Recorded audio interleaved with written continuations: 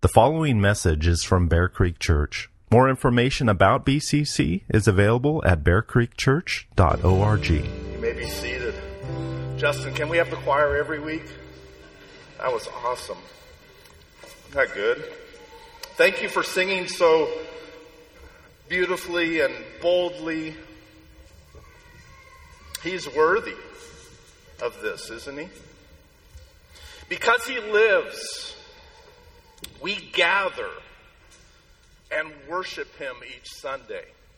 Because he lives, our sins can be forgiven. And we can be declared righteous in God's sight. Because he lives, we too have the hope of eternal life with no more pain, no more sorrow, no more sin and death. This is the core reality and hope of the Christian faith. Jesus said that he would rise from the dead, and history shows that he did. Now, a lot of religions make a lot of claims, but Jesus actually did what he said he would do. And it's everything to us because he also said that whoever believes in me, though he die, yet shall he live. And everyone who lives and believes in me shall never die. Jesus is the resurrection. And those who believe in him are promised victory over death. You do want victory, don't you? Victory over death. You do want more than this life has to offer, don't you? You do want an end to sin and sorrow and pain and suffering, don't you?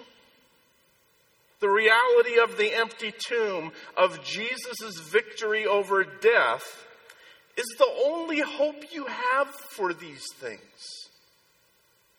And thinking it's simply an illustration or a myth or a legend or some spiritual reality instead of an actual physical resurrection, that will not lead to what you want, which is an actual physical resurrection of your own.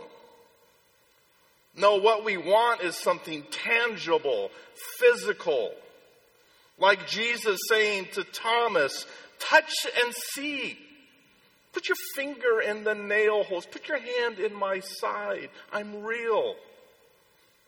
And this real living person is coming again to make all things right. And until then, he invites us to come. He gives us eyes to see. He tells us to go and tell others this good news. This is our focus this morning. In Matthew chapter 28, the commands to come and see and go and tell. So before we open God's Word, would you join me in prayer? Almighty God, as we consider the empty tomb, give us eyes to see the significance of Christ's death and his resurrection. Lord, help us to remember this truth next week and the weeks after, because this is too big, too important, so much central to our faith to only celebrate once a year. And yet what a glorious day this is. May the reality of this day have an impact around the world as our world grows more and more dark. We pray for the light of Christ's glory to shine. So we thank you for the truth of your word and ask that you would bless it now. In Jesus' name, amen. Well, if you're able, please stand for the reading of God's word. Matthew 28, verses 1 through 15. Now after the Sabbath, toward the dawn of the first day of the week, Mary Magdalene and the other Mary went to see the tomb. And behold, there was a great earthquake, for an angel of the Lord descended from heaven and came and rolled back the stone and sat on it. His appearance was like lightning, and his clothing white as snow. And for fear of him, the guards trembled and became like dead men. But the angel said to the women, "Do not be afraid, for I know that you seek Jesus who was crucified. He's not here, for he has risen as he said. Come, see the place where he lay. Then go quickly and tell his disciples that he has risen from the dead. And behold, he is going before you to Galilee. There you will see him. See, I have told you." So they departed quickly from the tomb with fear and great joy and ran to tell the disciples. And behold, Jesus met them and said, "Greetings." And they came up to him and took hold of his feet and worshipped him. Then Jesus said to them, "Do not be afraid. Go and tell my brothers to go to Galilee, and there they will see me." While they were going, behold, some of the guard went into the city and told the chief priests all that had taken place. And when they had assembled with the elders and taken counsel, they gave a sufficient sum of money to the soldiers and said, "Tell people his disciples that they came by night and stole him away while we were asleep. And if this comes to the governor's ears, we will satisfy him and keep you out of trouble." So they took the money and did as they were directed.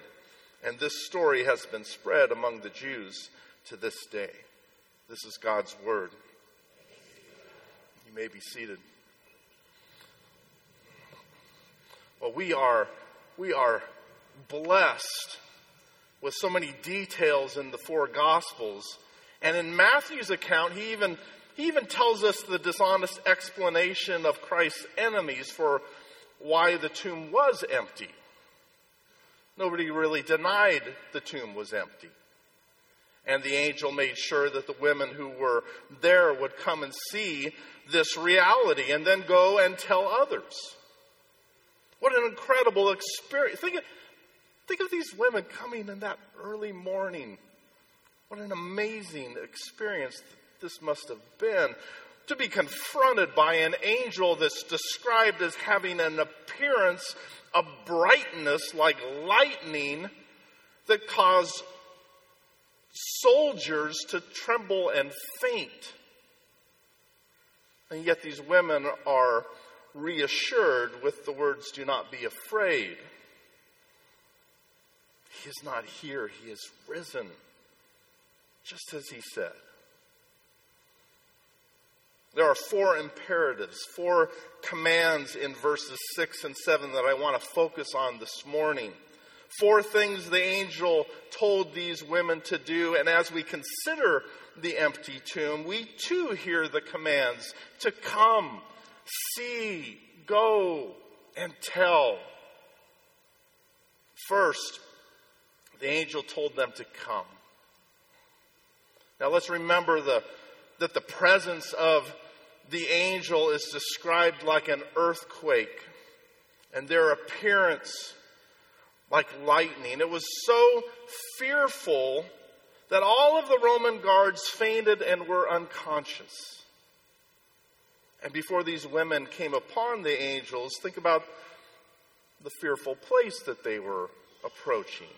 It was early in the morning. It was still a bit dark. They're in a graveyard. They might have said to each other, this may not be a good idea after all. There could be grave robbers. It's not safe. How about we come back when it's a little brighter out and there are more people around? In coming to the empty tomb, they overcame a lot of fears. A dark graveyard, robbers, a sense that something's not right. Rome. After all, the stone had been sealed by a Roman guard, and that seal was broken. The stone had been rolled away. Rome had been defied. It's a crime. And they were on the scene and could have been accused and punished. They could have said, we really shouldn't go any closer. Rome forbids it. Or they could have had a sense of something holy, something mysterious, that this is sacred ground. And chills run up and down their spine as they realize how unworthy they are to come any closer. And it was holy. And our Sunday worship is holy. And yet, God invites us. He tells us to come. There's a choice to be made. What is it for you? What things do you push past in order to come and see that Jesus is risen? Is it wrong priorities? Not seeing the holy significance of coming together to worship the risen Savior? Is it fear? Fear of the unknown? Fear of being, nowadays, fear of being associated with something that our culture sees as, less and less and less. You need to come because He lives. Nothing else compares to this. Yes, not even sports. Yeah, it's true. Not even sports compares to this. It's taken me a lot of years to learn that. Okay, I have another confession. It seems like I've been making confessions lately. When I was little, I was a big O.J. Simpson fan. Now, for those of you who are younger, he was a football player. You may not have realized this. And back in 1973, he was on the verge of breaking the all-time NFL rushing record.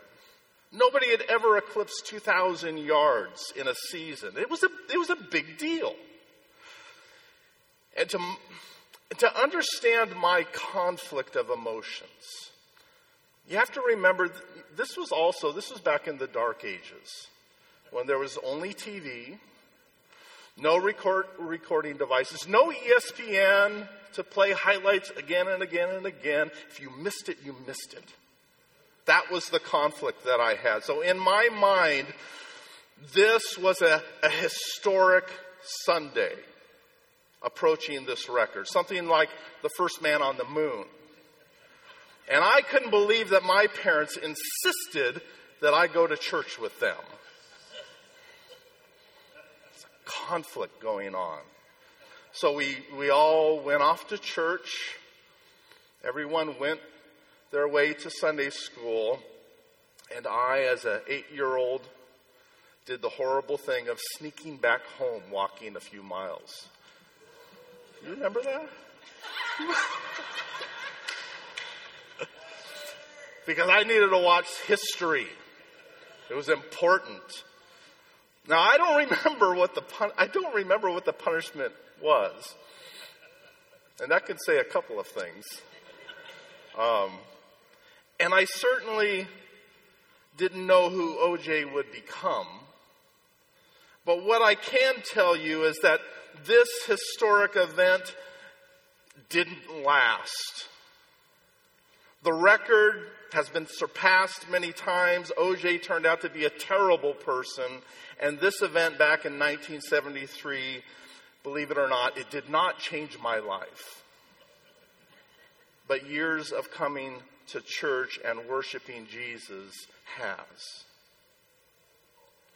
I can guarantee you that staying home to watch the Masters or any other event will pale by comparison.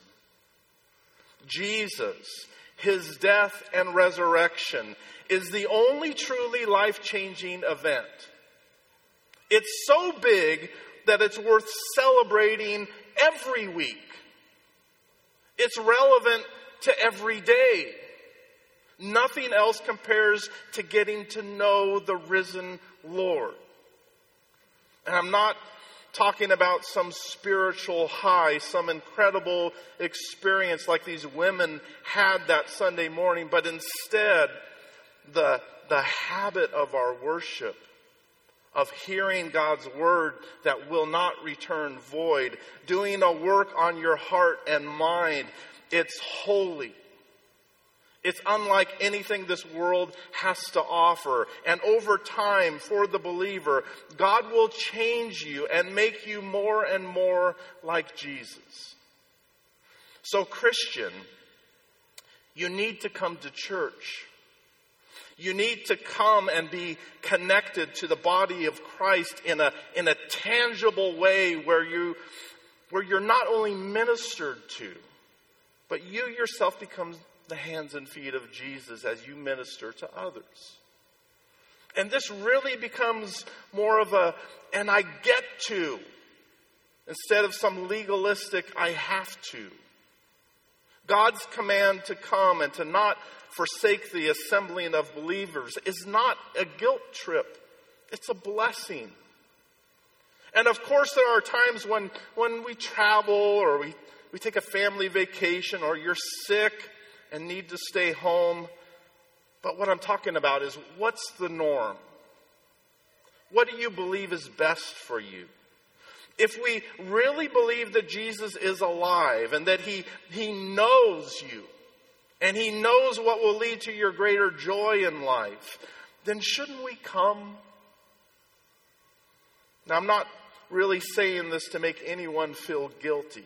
Honestly, I'm not.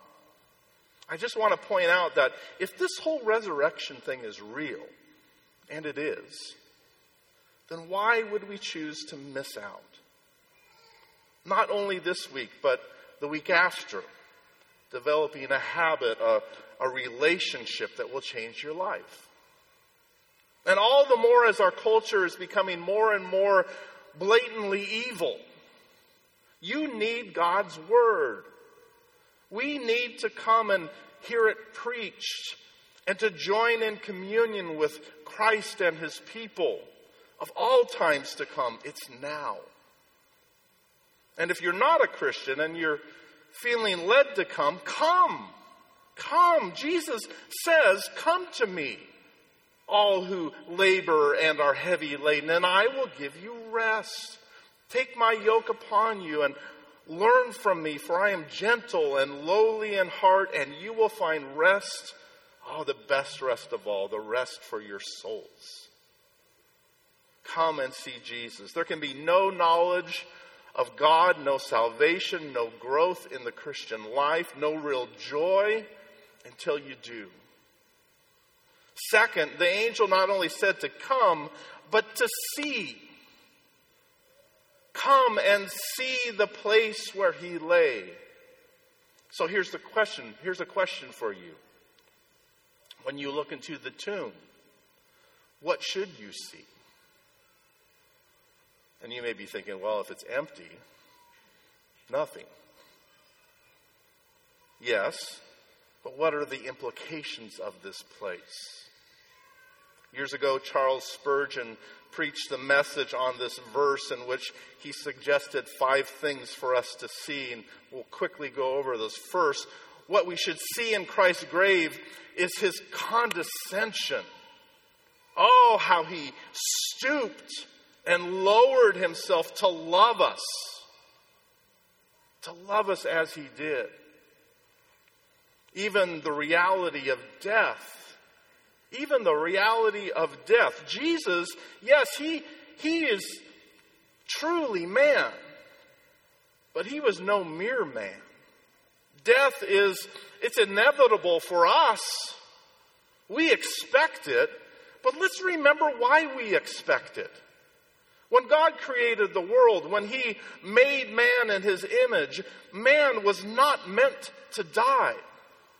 But death entered into creation. It became the expectation of humanity because of what? Because of sin. The curse of sin is why we die. But Jesus wasn't a sinner. He wasn't born with a sin nature. He never sinned. Death was not a part of His nature. But He stooped. He condescended in giving Himself to die for us. He took our sin upon himself. The curse that was ours was paid by Jesus. We need to see that Jesus really died. That he really was in a tomb. This is the Son of God that we're talking about. Oh, what condescension. This is the one John describes as the Word, saying, in the beginning was the Word, and the Word was with God, and the Word was God. He, Jesus, was in the beginning with God. All things were made through him, and without him was not anything made that was made. The Word, our Creator, became a man. And not only that, he bore our shame and allowed for his own death. From Philippians chapter 2, consider once again the condescension of Jesus, how he stooped and lowered himself for you, that though he was in the form of God, he did not count equality with God a thing to be grasped, but emptied himself, condescending by taking the form of a servant, being born in the likeness of men, being found in human form. He stooped, he humbled himself by becoming obedient to the point of death, even death on a cross. Do you see how undeserving we are of Jesus? That he would even take on flesh and dwell among us. Come and see that this empty tomb speaks of this infinitely humbling truth, that the God-man actually died and was placed in a tomb to save sinners, to save us. And the second thing that we should see when looking into the tomb is the horror of it all.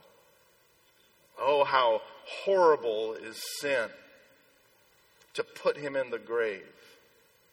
And again, it wasn't his sin, it was ours. But he was pierced for our transgressions. He was crushed for our iniquities. Upon him was the chastisement that brought us peace, and with his wounds we are healed. So when we come and see, when we look into the tomb, we begin to see the horror of our sin. We see the horror of our sin, and that it's not something to grow accustomed to.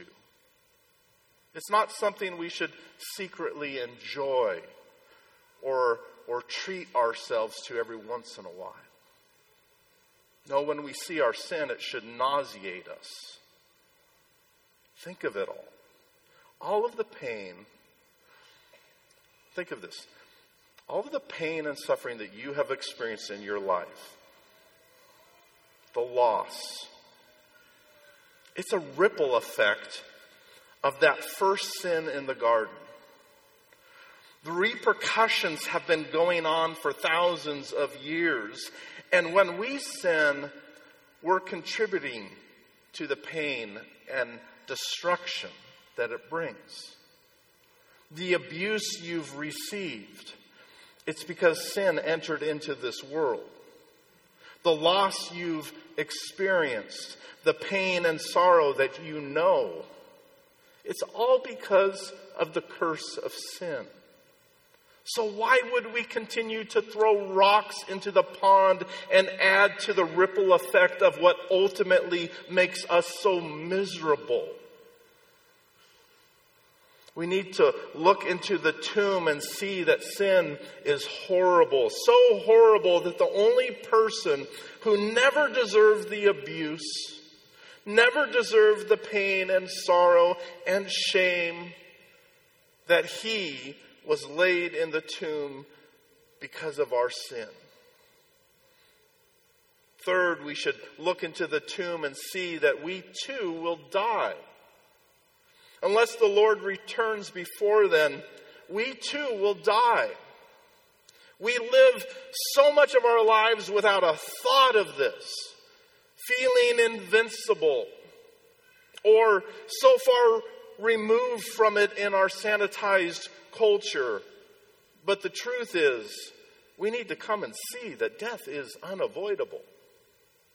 You're looking into a place where you will be one day.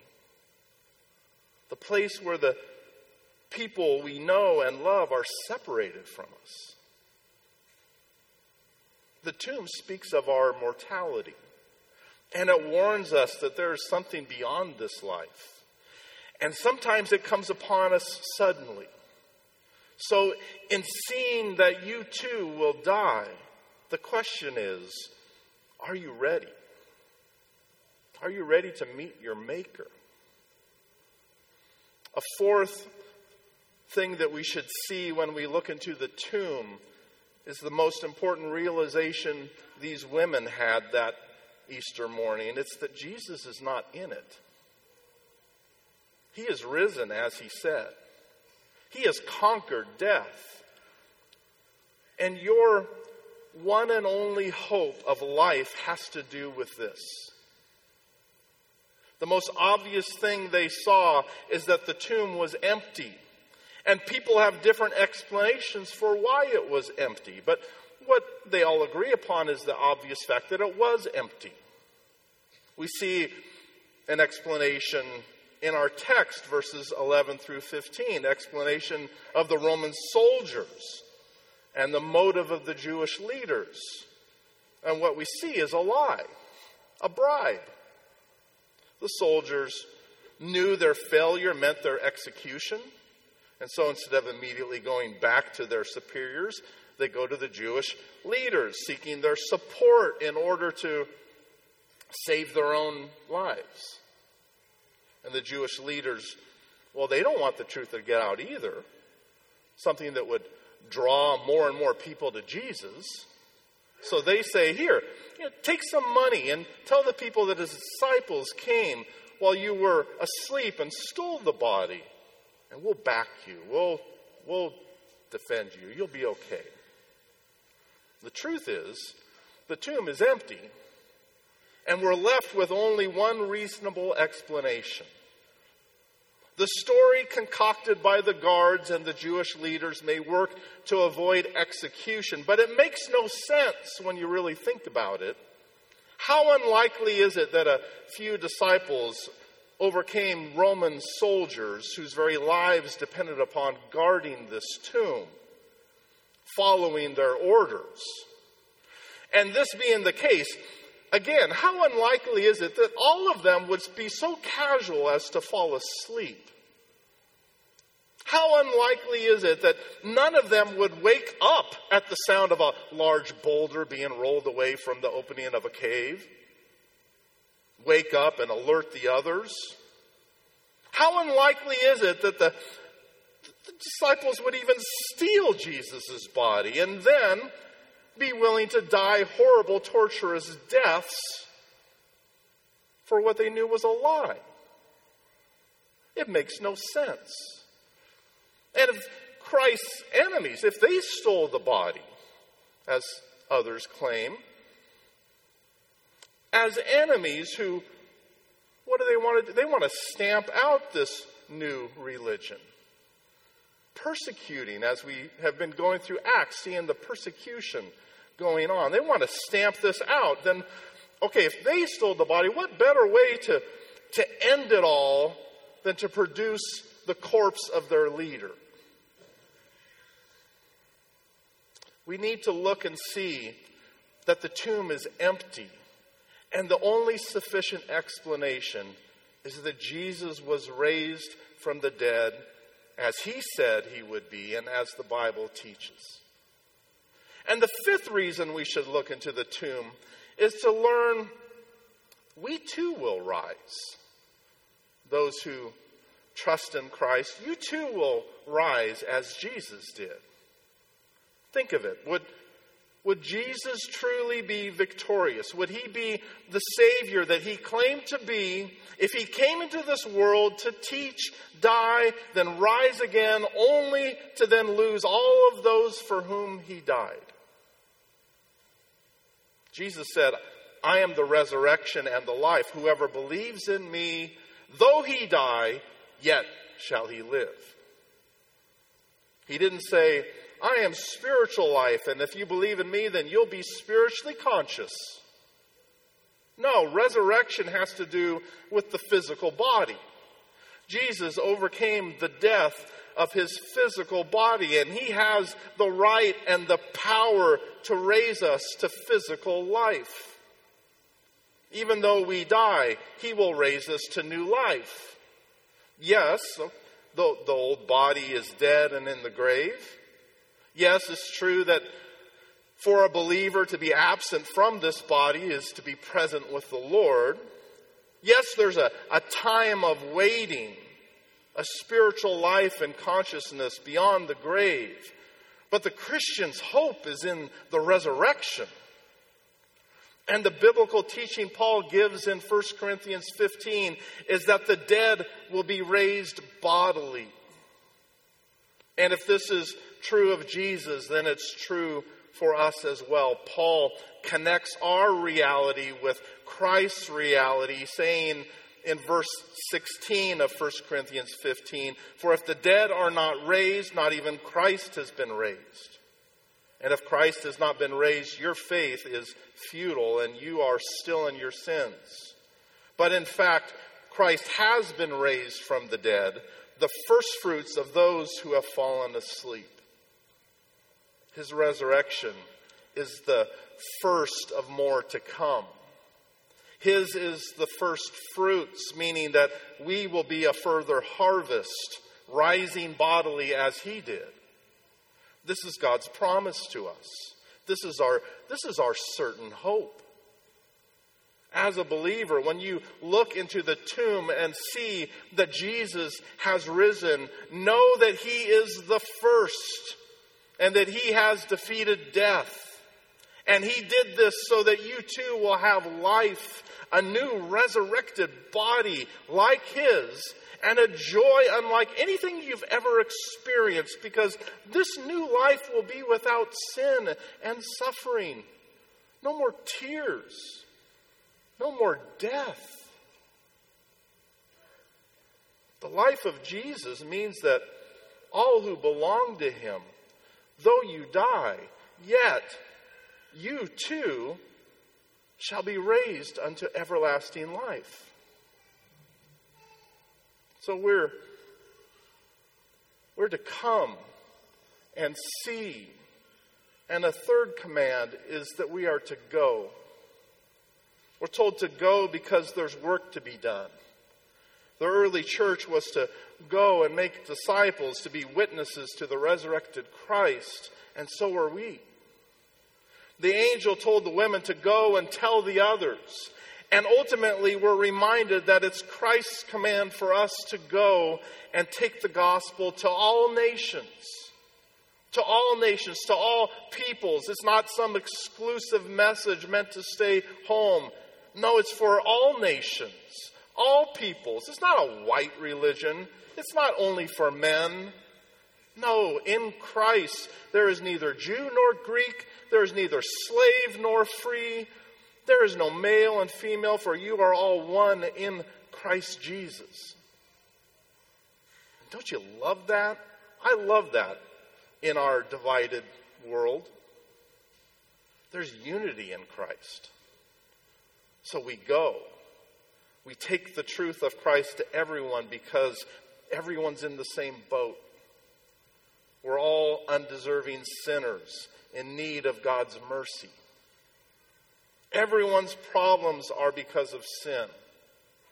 Think of it.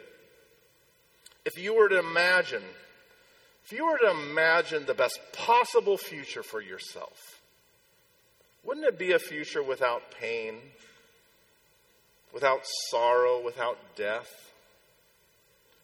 And only Jesus is able to give us this hope, because only Jesus has defeated the ultimate enemy of sin and death. As those who have seen the Savior coming to him and receiving the gift of his mercy and forgiveness, we go. We go and take this message to all people. The last command for us to consider is that in going we have something wonderful to tell. Tell the good news to all people. Tell the news that transforms hearts and minds and brings life and hope to dying sinners.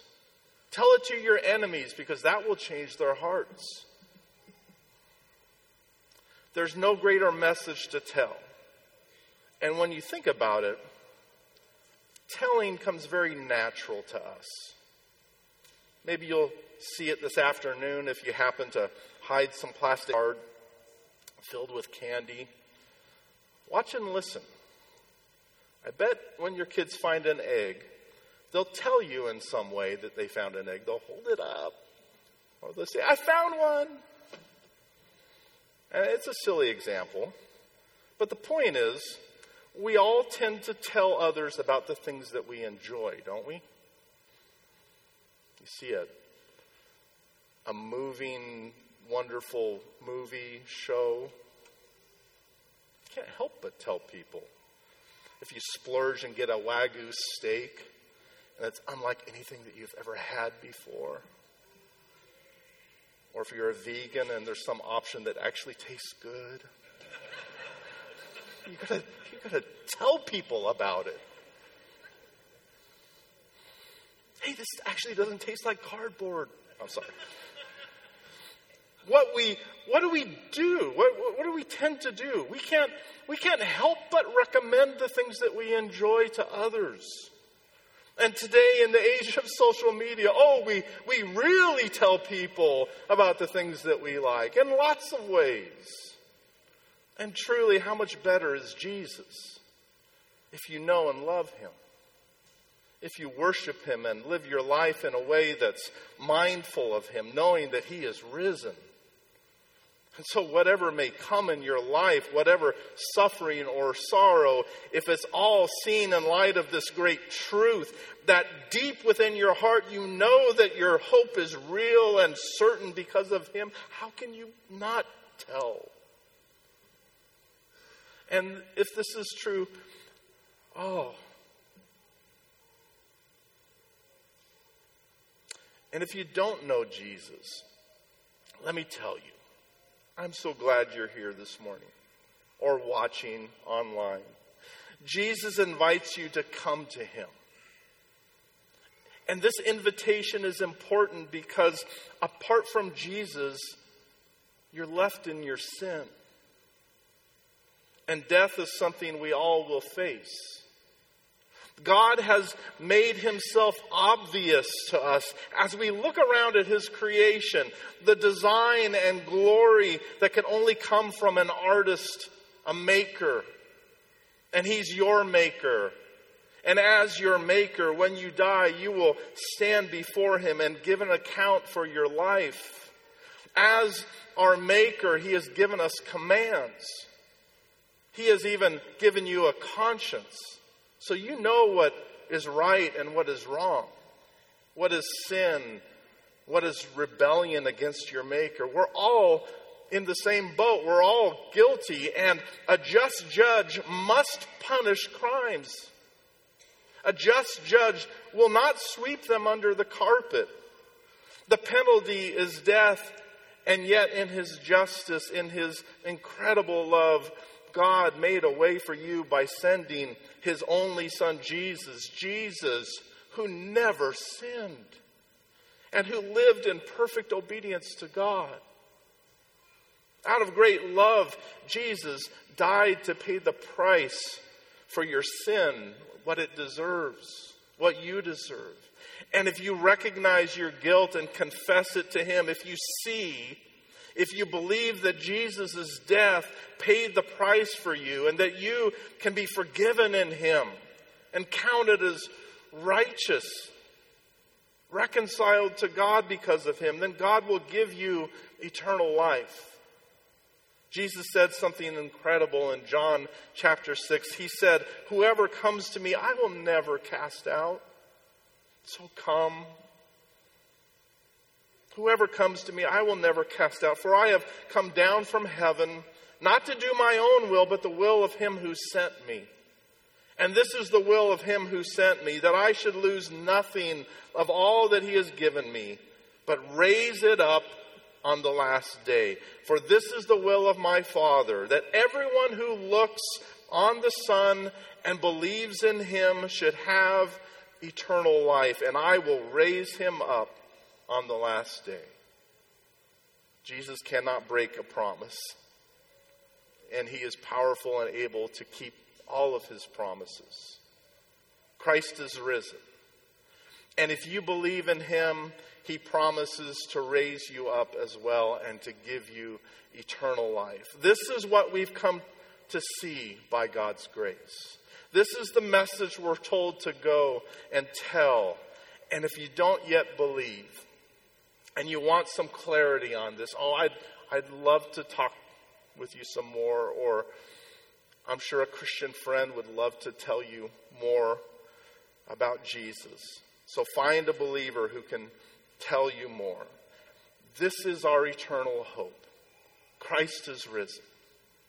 Let's pray.